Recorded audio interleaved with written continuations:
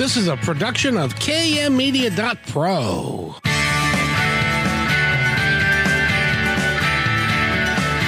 Welcome back to Positive Talk Radio. Our goal is simple: to explore evolving ideas one conversation at a time. So come on over into our world. I know you'll like it, because on today's show... Welcome, everybody, to another episode of Positive Talk Radio. My name is Kevin McDonald. It is Monday, and it's a beautiful day outside. At least it's getting better and better as we go. We got a great show for you today. I hope that you're going to stay with us the entire time. Our guest today, her name is Tina Davidson. She's a composer. She's an author. She has been doing classical music for 45 years. She has been renowned throughout the industry of doing and creating some magical works. We're going to play a few of them for you today. And but first, I've got to talk to my friend Eric. How are you, my friend? Hey, Kevin, I'm doing well. Happy Monday. Yeah, happy Monday to you as well. And, you know, I know that you are... you're a musical guy. You've got a band and that kind of stuff. And one of these days, I keep swearing that I'm going to have you on the show and feature your music. I would love to do that. Well, no pressure there, but yeah, wouldn't mind sharing some music with you. It would be great fun for me. But did you ever do did you grow up? Did you ever do classical music? No, I can't say that I did. You know, I admire the skill that it takes to do classical music. But, yeah, I don't have that skill. I'm more a rock and roll guy. What are you going to do? It's a sign of the times. But we're going to be talking to Tina in just a moment. She has over a 45-year career. Davidson has been commissioned by well-known ensembles such as the National Symphony Orchestra, Opera Delaware, the Roanoke Symphony, Vocal Essence, Kronos Quartet, several quartets, and for public television. Her work has been widely performed by many orchestras and ensembles, including the Philadelphia Orchestra, American Composers Orchestra, St. Paul's Chamber Orchestra, and several others. It is an art form I've been spending the afternoon listening to. It's beautiful music. She is very talented at what she does. But I don't understand how it works, because she blends as many as 15, 20 instruments together to make it all work. And it doesn't sound like crap, if you know what I mean. It's amazing to me that there are people that are so talented out there. And the other thing that she does, you'll be really impressed by this. She goes into a classroom and she's instructed the kids to bring a piece of junk that was going to get thrown out at home and to the classroom, and then they make instruments out of it, and then they learn how to play them. Very cool. Yeah. Yes. And she was going to send, hopefully she's been able to do that, send some stuff to us, and that we can play throughout. But so I guess what I need to do is to introduce Tina, because she is the focus of today's show, and rightfully so, because she is extremely talented at everything she does, and she's also a wonderful community outreach person, and you really are working to pass on your gifts to not only the next generation, but we've already done several generations, I must say. So welcome to the show, Tina. How are you? Oh, Kevin, I am so delighted to be with you and so excited to talk to you and share about my music. And you forgot to mention my new memoir that was published. Yeah, so I have that also to talk about. Yes, I mentioned that you were an author. I didn't mention an author of what, but let's but basically your memoir is a compilation of your life's work and how you did what you did and how you became, because you were born in another country and you came here, and now you reside in Pennsylvania, a beautiful area. And you have done so many things in your life. Do you ever, when you were writing your memoir, did you ever stop and go, holy mackerel, I've done a lot of stuff in my life? Um, I sometimes I'm a little embarrassed because it just seems like I must have made it up, you know? Like, Well, no, wait a minute. This should have been divvied out to more people, right? yeah, But it, it's something I've lived with, so I'm pretty comfortable with myself. Yeah. yeah. It's like I was looking at my bio they had me put together, and my bio looks like I just can't keep a job. That's what that looks like. but but No, yours, no comment. but your bio is and I highly encourage people to get it. And the name of the book is "Let Your Heart Be Broken: Life and Music from a Classical Composer." Let your heart be broken. I'm not quite sure what does that mean to you. Well, I start the book out by telling how in the 80s I went to a conference, and this was when we had the AIDS epidemic. Yes. And friends were dying. It was a very scary time. I think sometimes people don't realize that many of us have lived through another epidemic other than COVID, although it wasn't quite as nationally based. So I was at this conference, and there was a writer, author there, and he was asked, "What do you think the meaning of life is?" And he said, and I'll read from the book. He said, I don't really know. And he paused, looking to the side. He turns back, smiling. But I think the meaning of life is to let your heart be broken. And then I write, the heart, the round sphere of your being, let your heart be broken. Allow, expect, look forward to the life you have so carefully protected and cared for.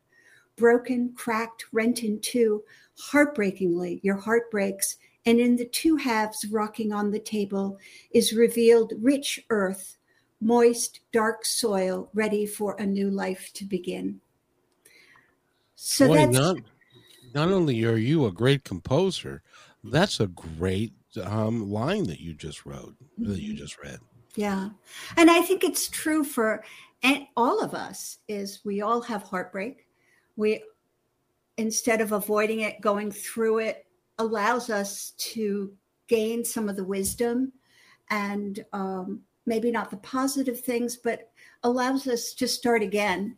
And I think it's also applicable to creating works of either, music or writing, that it's kind of getting through it, allowing yourself through the process that allows for growth and more understanding. It's my understanding that the experiences that we have in life, be them good or be them bad, there isn't really one or the other. They're all just experiences. Mm-hmm. And we gain those experiences in order for us to continue to learn about life and who we are and how we can live our lives to the best. So we don't need to poo-poo experiences and say, I don't want to have any, because there's sometimes they break my heart.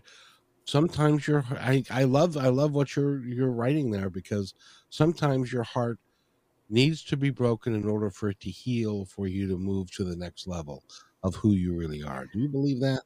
Well, and life is full of heartbreaking moments. It happens all the time. And sometimes it happens in a good way. Like you have children and they all leave for their lives. They grow up and leave, and you're brokenhearted because you've lost those little people that you used to live with. But I don't necessarily say you should go out and look for heartbreak, but it will come your way.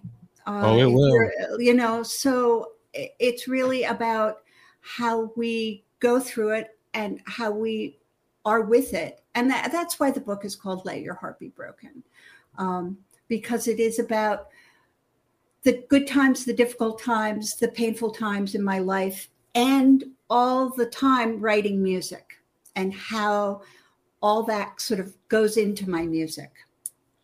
And your music is beautiful and it's very heartfelt. And, but I remember when my youngest son was 9, and we would go to the grocery store, and he would always let me hold his hand. So we would go Mm. hand in hand into the grocery store, Mm. and then he turned 9.5, and I reached for his hand, and he pulled it away. Yep. That was the last time. And that was for me, that was a heart-wrenching experience, because I knew that he was my youngest. So I knew I would never be holding a young kid's hand Yep. going into the grocery store again. And so those things happen to us, and Right. they're Right. just part of life. They're just part Mm-hmm. of life. And, Mm-hmm. but you have done so many things. What got you involved? What started your love of music? Well, Um, I think I've always loved music. I think kids love music, Mhm. but I was particularly in love with music. I started playing the piano when I was 5. I wasn't too keen on playing the piano, but I was, I practiced, and my mother used to bribe me. I had to practice an hour a day, which is a lot by today's standards. So she gave me 5 cents an hour. And then I renegotiated it to 10 cents an hour. So I felt, I worked through my childhood. But I always loved to listen to music. I think my attraction to music was that it became a very safe world for me. Sort of like when you were a kid and maybe you were reading a book, or maybe you were watching a TV program, someplace where you could go and people wouldn't really bother you. Life was out there, and you were able to sort of be in this cocoon of safety and protection. I always joke that when I was a kid, washing dishes was very safe. Nobody bothers you when you're washing dishes. Nobody wants to help you. So I always felt it was very safe. But that sense of being wrapped in something that keeps the outside world out, I think was one of the reasons that I loved music. I didn't know it then, but now I think, oh yeah, that's probably why. And you have done so much educationally to learn your craft and to learn your trade. So you went to school, and you received your BA in piano and composition from Bellingham College in '76. Bennington, yes, yes, yes. Yeah, that was a 76. great that was a great experience. And I had gone to in high school. I had done some work at conservatories, and I'd studied piano at conservatories as well. But Bennington, where they had a very interesting way of education. They didn't believe in tests in the 70s, and they didn't believe in grades. They figured, why give you a grade? You should be doing it for yourself. And if you weren't doing it for yourself, you probably shouldn't be in college. So they gave me a lot of freedom to explore and take a lot of different courses as well as study music. So I did a lot of philosophy and chemistry and math. Oh, I did calculus. I was terrible at calculus, but I did it anyway. And I just had always loved learning. I loved reading. Everything seemed kind of interesting to me. Well, it's interesting because you graduated from college in '76. Mm-hmm. I remember 1976 pretty well. Oh, yeah. I just graduated from high school myself, and there was a lot of really, really cool music out there. What determined that you wanted to go the classical route versus the good old rock and roll route? Well, that was mostly because my mother had, I had always studied classical music, taking piano. So, and she was pretty clear. I had to sort of sneak rock and roll. I had to listen to it on the sly because it was not considered very good. And I just loved it. But so I had always sort of studied classical music, but also within classical music, I had done a lot of contemporary music. So music of composers who were living at that point. And so I did the Bach and the Beethoven, but I also did contemporary music as well. And when I went to college and started writing music myself, then I really got interested in what composers were doing in that particular field. And that field was just an extension of classical music, but how we perceive life today in using some of those classical instruments and ensembles.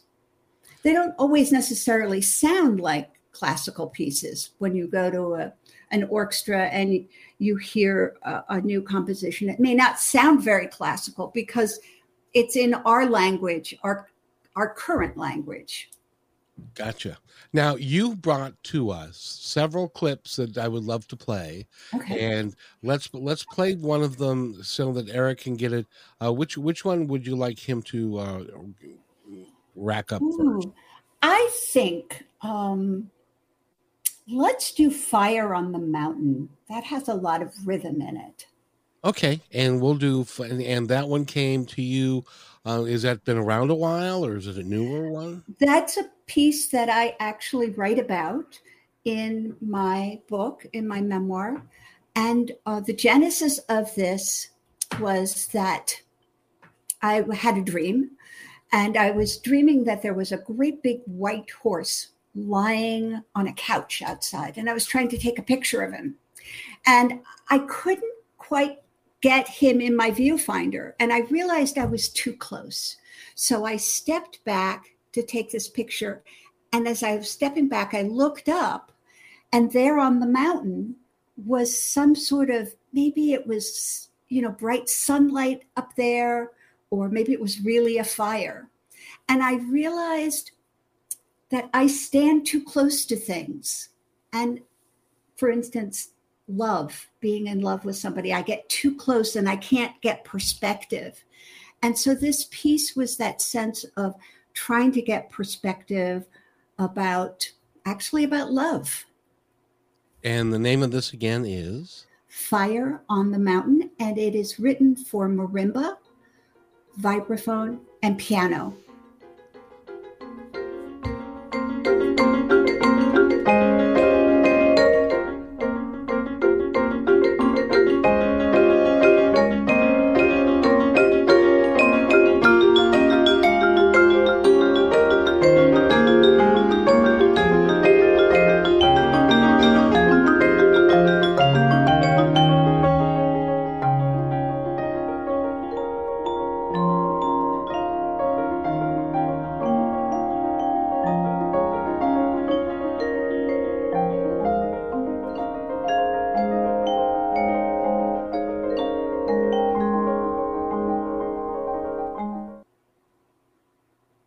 That's very, very, oh, hold on.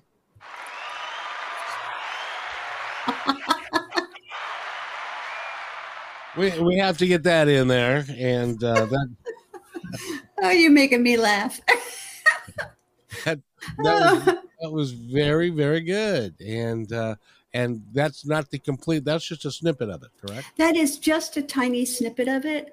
But I'm very interested in rhythms and how they accumulate, and how energy, rhythms are just sort of energy that's being used up. You could say, like when you're running or you're getting that sense of, at first you're kind of flopping around, but then you finally get into a rhythm, a steady rhythm of running, and it feels really good. And then you start to get tired and then the rhythm gets a little wonky.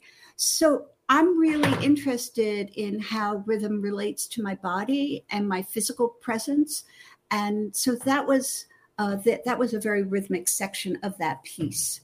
And then you notice that it kind of calmed down, and then this little melody was able to sort of come out.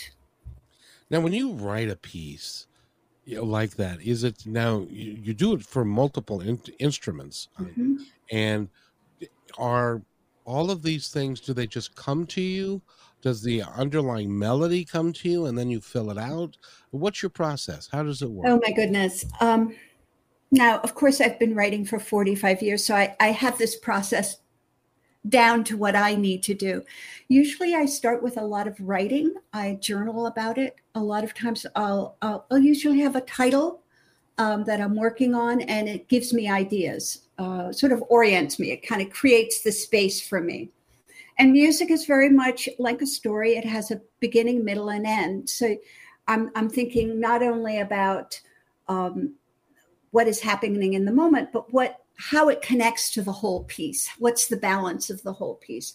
So I have a title, and then I start to, when I finally get to my piano, I start to write kind of like all these notes all over the place. And sometimes they're not in order, but as I'm composing what I call the material, so it might be the chords, or it might be a little snippet of this or a little snippet of that. It might be in 4-part, it might be a single. I start to organize it. Or as I'm writing those little bits of information, they give me other ideas. And then I start to figure out what the connection is. And in music, a connection is always like in that piece you just heard, it was very rhythmic. And then suddenly something happened and it didn't get slower, but there was this melody that came out. And you felt like, oh yeah, that's right. It's changed, but it's okay. So how you kind of stitch together those connections between different parts. Oh, you know what? It's like a journey. You're on a train and it's beautiful countryside. And then suddenly you're going through a town, and then you're going, you see the ocean, so you're getting this kind of journey in the music, which is telling you also an overall story. That's really cool. Yeah. So, and then when I finally get all the material written, I don't really have any of the notation down. It looks like somebody sneezed on a piece of staff paper. It's like all these notes, and, I have arrows or crossing stuff out. It looks like a big hot mess. But I can take that and put that in an order, and then I'm really able to start writing the piece, putting it down with note heads and with measures. And I still write with pencil and paper because it really slows me down. It makes me think. What I'm doing on the computer, it can be pretty fast, or you can copy something. You say, oh, I like this 4 measures. I'll just copy it and maybe do it twice. But if you had to write it out, you'd think about it like, I don't think I want to write it out 2 times, So paper and pencil really slows me down. And when the piece is in a good shape, then I put it on the computer. And I was reading about you that when you get intuitively feeling like it's time for you to write, you get a twisting in the pit of your stomach? Sometimes, yeah. Sometimes. Yeah, it's kind of spooking me. It's like a kid who wants it's like my dog who wants a treat. They're following you around and like kind of whining and getting underfoot and being a real nuisance. And yes, that is true. That does happen to me. Yeah, it's like a dog that tells you, I gotta go outside. I gotta go outside. And from what you were describing, that it gets more intense over time. Then it goes away for a little bit, and then it comes back until you do what you're being told to do, and then it kind of calms down. Is that an accurate representation? Yes, and in the beginning of the process, when I'm starting out, especially when I'm writing the material, sometimes a good day is 5 minutes. That's like all I can do. It's like I just feel like I have no idea what's going to happen. And then 10 minutes is a good day. And then, suddenly I'm able to write 2 or 3 hours a day or 4 hours a day. It depends upon, usually in the middle of the process, when the material is all written, I can compose for a long time. But in the beginning, it's very delicate. And so I just have to live with the way I do it. And how you do it is apparently very, very well thought of. How does it feel to be considered a world-renowned composer? Well, I don't think about it, because, when you have a lifelong career as an artist, it really takes a certain kind of toughness. And there are going to be good times. There are going to be really bad times. There are going to be times when you can't believe they said no to you. And there are times where you feel really like you have nothing to say. And there are times when you have everything to say. And you kind of have to live with those ups and downs. So I find it very important for me to protect myself and to stay in the moment and just be where I am. And that's hard enough. That's really can be pretty hard for me just to stay where I am. Yes. But the reality is you can't do anything about your past, and the future hasn't happened yet. And all you've got is right now. Yes. Right. And right. So that's where I'm trying to stay. which is just perfect. By the way, we're talking with Tina Davidson. Go to tinadavidson.com and you can learn all about her. You can buy her memoir. You can review some of her works. You can buy her works on her website. I highly encourage you to go there. Again, that's tinadavidson.com. Now, we need to take a break, but when we come back, I want to talk about junk in the classroom and children doing what you are helping them to do, which, by the way, you're having a great impact on young lives that can last for a very long time, if not forever. So we're talking with Tina Davidson. We'll be right back. You're listening to Positive Talk Radio on KKNW. Hey, PTR loyal listener. First, thanks for being in my dream.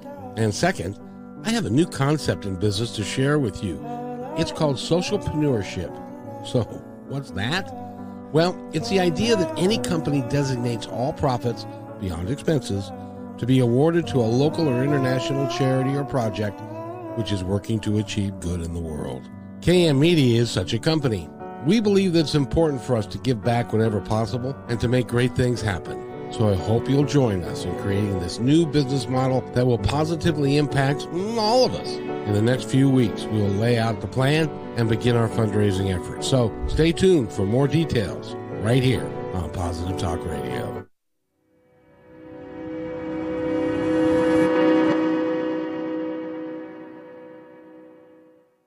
When you want to say more than words communicate, you can with flowers. Your custom boutique floral studio in Bothell, Washington is anaturaldesign.com, connecting you to nature through the language of flowers. Where your people are is where our flowers are beautiful.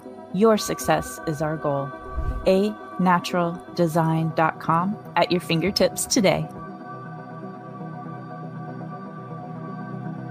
Hey, thanks for listening to Positive Talk Radio. Did you know that we're also a media production company? Well, surprise, we are. We can create all kinds of audio, video products to fill any need. Please visit kmmedia.pro/our-store for a complete list of products and services. In addition, do you need a great voice to add to your own website or any other project? I know that we can add depth and quality to your work. I've been told more times than I can count by many professionals in the business that my voice adds to the quality of the presentation. So, let me create something for you. Please contact me at kevin@kmmedia.pro and let's create something great.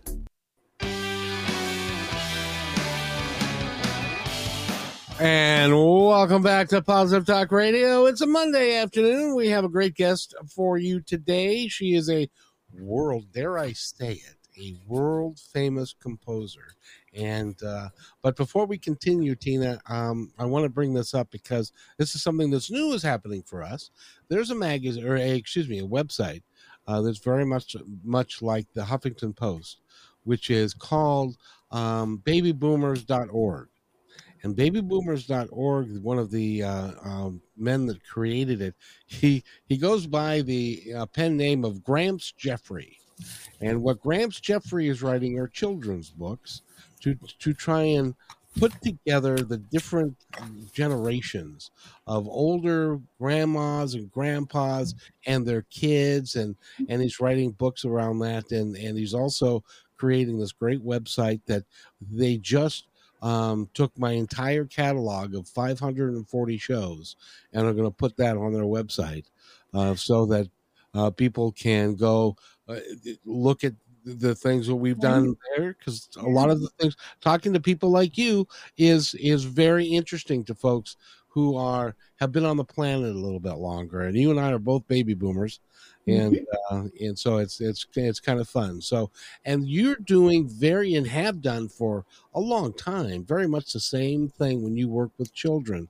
Tell us about your program that I think is just fascinating. And by the way, you can also go on her website, tinadavidson.com, and there's a YouTube video that shows the kids playing and stuff. So tell us what you created and how it works. It was a long time ago when I had a grant to work with a symphony orchestra, an opera company, and the YWCA in Wilmington, Delaware. And I was in a residence with them for 3 years. That meant that I was around on a weekly basis to help them with various projects and to help them think of new ways that they could do contemporary music and also get music out into the community. So one of the projects that I did, which is sort of the backstory to the music in the school program, is that I worked at a homeless shelter with homeless women who had lost their children for various reasons, usually because they were homeless or there had been violence in the home or some sort of issue. And so they were in a program, a parenting program that was going to help them become better kids. So when they got their kids back, they could really have a much more positive relationship with them. So as a composer, I decided, along with the director of that program, that we would help the women write music operas of their lives. They would write the music, they would write their stories of their lives, and they would compose music by singing the melodies or they were more like rock and roll songs, but they created these pieces about their lives as part of a way to become more introspective about their relationship with children. And we were always meeting in the kitchen, so we took down pots and pans, and then we started to have a drum circle with pots and pans and all sorts of things. And this gave me an idea to create a program going into public schools. And generally, I would be asked to go into schools that had maybe not as good. They were inner city schools like in Wilmington, Delaware, or in Philadelphia. They maybe didn't have as many programs or wasn't a school system that had a lot of money. So when I was going into this one school, we were going to write music, but they had no instruments. They didn't even have a music program. So they didn't have any little drums or xylophones. So I thought, oh, what are we going to do? And I said, oh, I know, we can compose for our desks. So they would write duets for the desks, the different sounds of the desks, and like the side sounds different, the legs sound different. And then I said, well, let's build instruments. And I said, well, what do you have at home? And they said, junk. We have junk. So I said, okay, bring in your junk. Don't bring any bottles because they could break, but all your plastics and your shoe boxes and your tin cans. And that's how we started building instruments. And what I found is, I brought in my glue guns and my rubber bands, and we created like a shoebox would become a violin, and we'd put rubber bands on it, and you could get a kind of a strumming sound. And then we'd start to write music.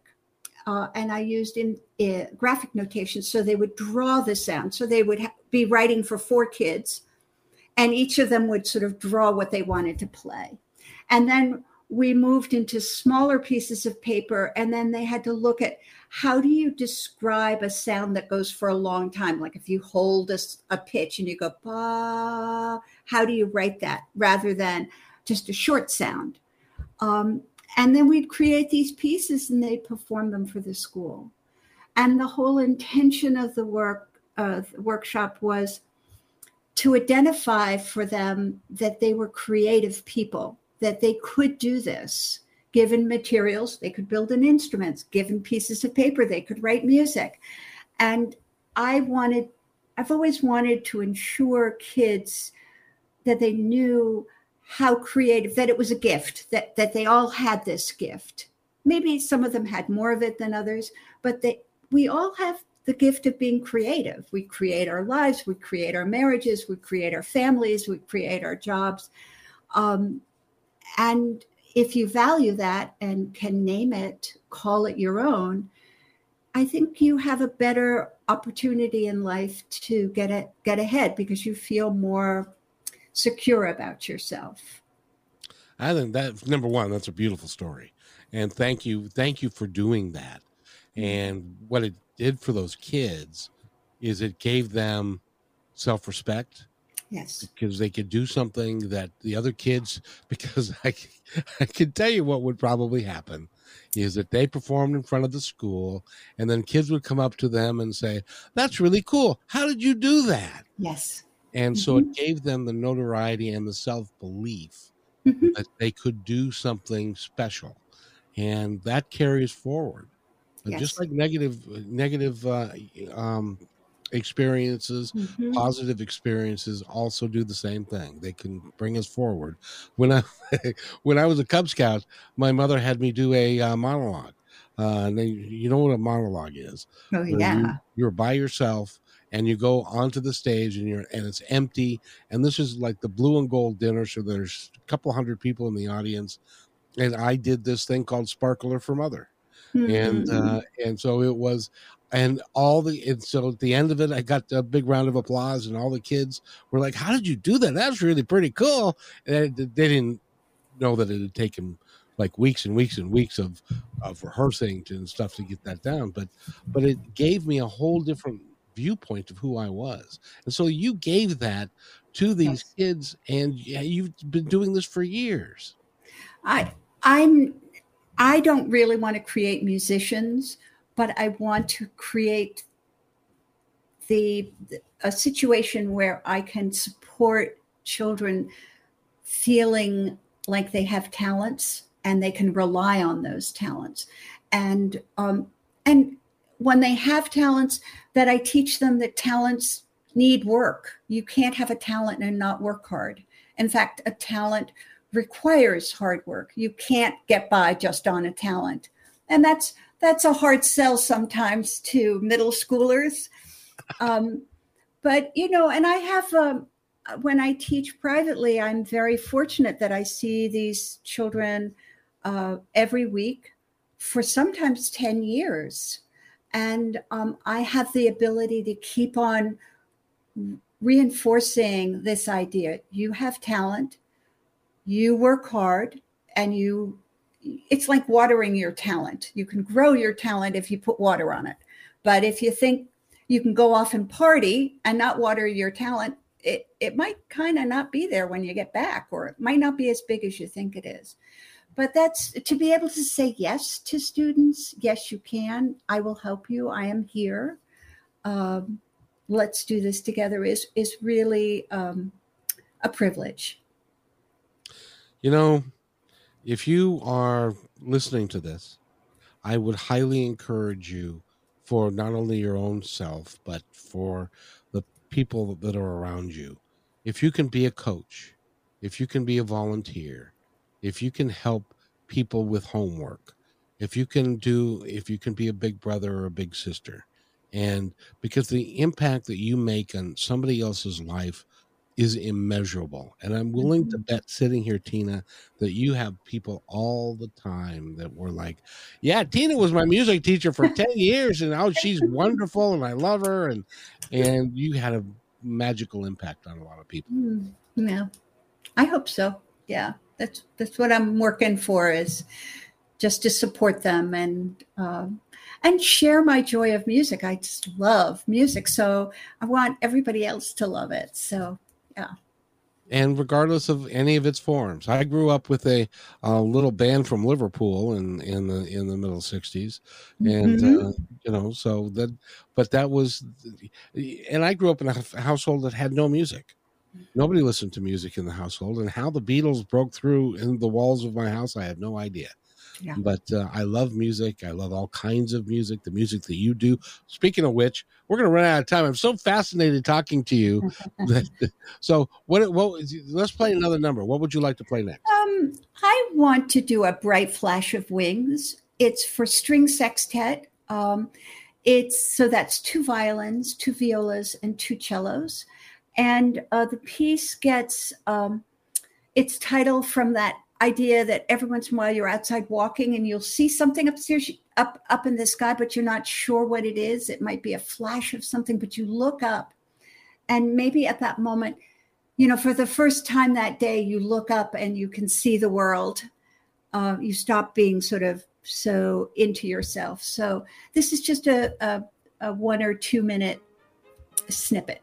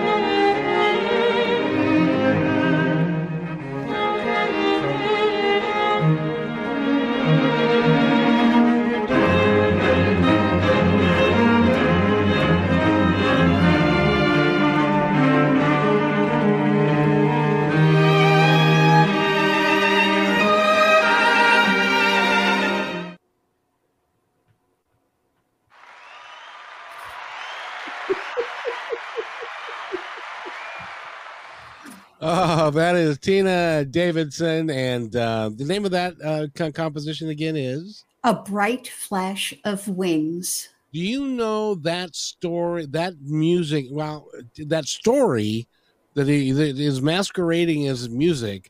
That there was a story there, and it was real. To me, it was real clear as day. If you were quiet your mind and listen to the music, the story will unfold in front of you. Does it do that for you? Yeah, I think so. Absolutely. Yes. Right. It's really cool. It's really amazing that and all the work that you put into it, because that, to me, that was like that was clear as a bell. There was a story there. I need to sit down and write that out. So that's really cool. And now that one has been around for a little while as well. Yes, it has. Yeah. I am this fall going into the recording studio with a pianist and a string quartet, and we are going to do a new CD of some of my more recent works. I wrote a piece during COVID, which is called Leap, L-E-A-P, and sort of like, when COVID hit, we all felt we sort of leaped off a cliff. We didn't know where we were. So it's sort of about that kind of experience. And I have quite a few pieces on there that are for combinations of strings and piano. Now, I asked this I have a lot of musical guests on, and I asked a lot of the composers that where do they get their inspiration, and is it purely inspiration, or is it a combination? Do you, like, for instance, Paul McCartney woke up with the song Yesterday in his head. Doesn't know where it came to this day. He's 80 years old. He still doesn't know where it came from. Does your music present itself to you? Is it hard work? Is it brick by brick and laying the foundation and then building a house? How does it work for you? All of the above. Oh, that's easy. That's not fair. Some pieces, especially pieces that are for voice, that are driven by lyrics, tend to really slip out pretty easily for me. What I love about setting words is that you're in collaboration with the words. You're not the only artist there. You have to consider the words and the way they sound and the meaning of them and the phrasing of the words. So it's really like collaborating with words, it's really fun. There are some things you just can't do because it will work against the words. And then it's hard to hear the words or it sounds kind of funky. So anyway, to me, that's really fun. So those pieces actually kind of slip out more readily for me. Other pieces, it depends also where I am in the process. Sometimes they're very hard going and then suddenly they're easy. Sometimes they're just, they just march along. So there is no method to my madness. Which is really freeing for you, isn't it? Mm-hmm, mm-hmm. It shows up how it shows up. By the way, another musical guy, he just finished last night his last performance. We'll see. His name is Elton John. That's right. And he was on a farewell tour, 350 date farewell tour. Anyway. Oh my gosh. I was talking to a poet earlier today, and he's going to come on the show at a later date. And I said, have you ever thought about collaborating with a composer and putting something together? And he said, well, I thought about it. And I said, well, have you ever heard of Elton John? And he said, yeah. Have you ever heard of Bernie Taupin? Who? No, I don't know who that is. I said, well, years ago, a music company put an ad in the paper and asked for a lyricist and a composer to get together. They put those two together and the rest is history. So, if you're a lyricist out there and Tina Davidson, it would be a fine person to co-write with, or find somebody else who's got who's musically gifted and write some extraordinary songs. So I just thought. Well, actually, I do a lot of collaboration with my younger sister, Eva Davidson, who is a wonderful poet. And I have set a lot of her music together. And in my memoir, Let Your Heart Be Broken, there are some of her poems in there.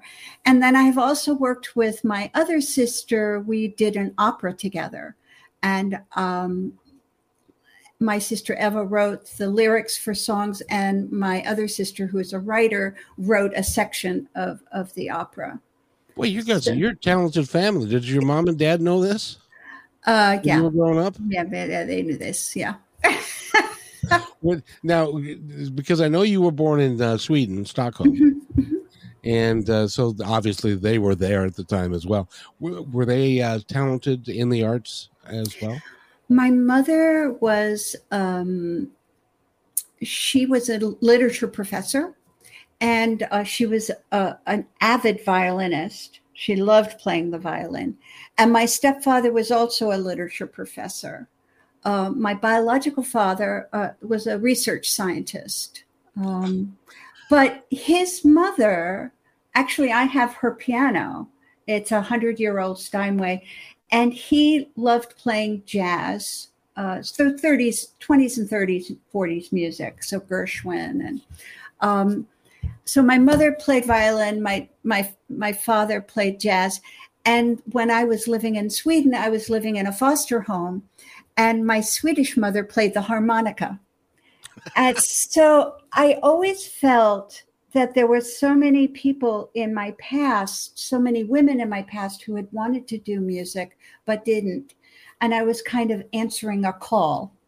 I was sort of, all that sort of frustrated energy just was given to me. And so that was what I was doing. So I thought that was always very interesting.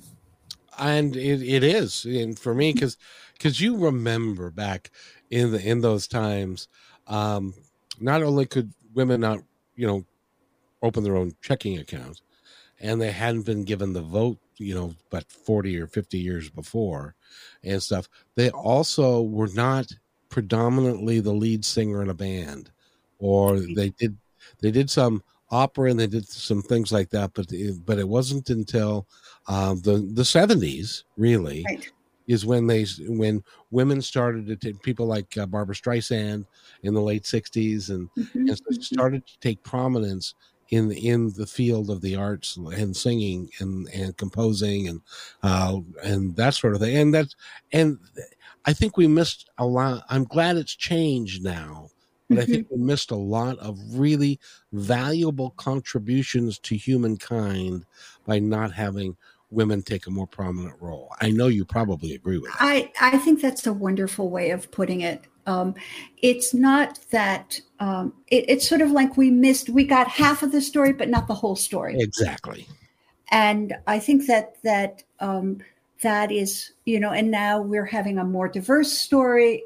We're having diversity. We're having so many different people add their story, and it just becomes richer. I think some people feel like maybe they feel life is kind of scarce. So like the glass is half full.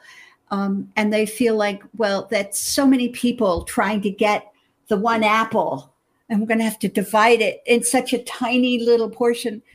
But I kind of have an abundance model in my head. And my feeling is the more people that add onto things, their story, the richer we become, that it doesn't become diluted, but it just becomes richer and richer. It makes a bigger apple. Yes, absolutely. That's the way I feel. Yes. Well, and I got to tell you, you feel I'm 100% with you. And I want to, first of all, I'd like to thank you. I have thoroughly enjoyed our conversation today. Oh, me too. Just such a special treat. I really, really appreciate it. And before we go, we've got to leave in 3.5 minutes or so, but I want to give you the opportunity to tell our audience, the ones that are listening now or the ones that will be listening to this in 10 years. I'd love for you to tell them anything that you would like them to know. Well, definitely, I think people who are musical or not musical, who are interested in the arts, who are not interested in the arts, I think that my memoir is an exciting, what I hear from people who are reading it is that it's an exciting, meaningful memoir that speaks to people in such a different way. Maybe you have personal growth or family stories, or you're interested in artistic, how people create art, or maybe you just want to read a good story. There's some sort of cliffhangery. I've heard that people tell me that they can't put it down. They sort of have to finish it because it's kind of like a page turner. But I do think there's something in the memoir for everyone, for women with children, for families. So I definitely feel that I'm very proud of this book, Let Your Heart Be Broken. It's not usual for a composer to write about their process and how they are feeling musically connected to life. And so I think that makes it kind of really interesting. And again, the name of the book is Let Your Heart Be Broken, Life and Music from a Classical Composer. You can go to her website and you can pick it up there. Or you pick it up on Amazon. Just go right to Amazon. And if you, as an example, have a local bookseller that is in your neighborhood that you like to support because they're a small business, go there. Absolutely. They can get it. Yes. And get it in your library. I know that libraries now are picking it up. Every once in a while, I'll see that there are more and more libraries that have bought it, which is very exciting. Well, the cool thing is that book is going to be here for a very long time, and it's like Positive Talk Radio, and my work is going to be listened to long into the future, and I have no idea who's going to pick it up, how it's going to impact them, but it's going to have a positive impact. This conversation that we've had today is going to have a positive impact when somebody hears it down the road, and I want to thank you so much for being here. My total pleasure. And again, we've been talking to Tina Davidson. Go to tinadavidson.com, pick up the book, Let Your Heart Be Broken, Life and Music from a Classical Composer. We have to go now. I just want to say thank you again. You're quite welcome. We're gonna leave with your music. And by the way, everybody, be kind to one another because each other's all we've got. Yes.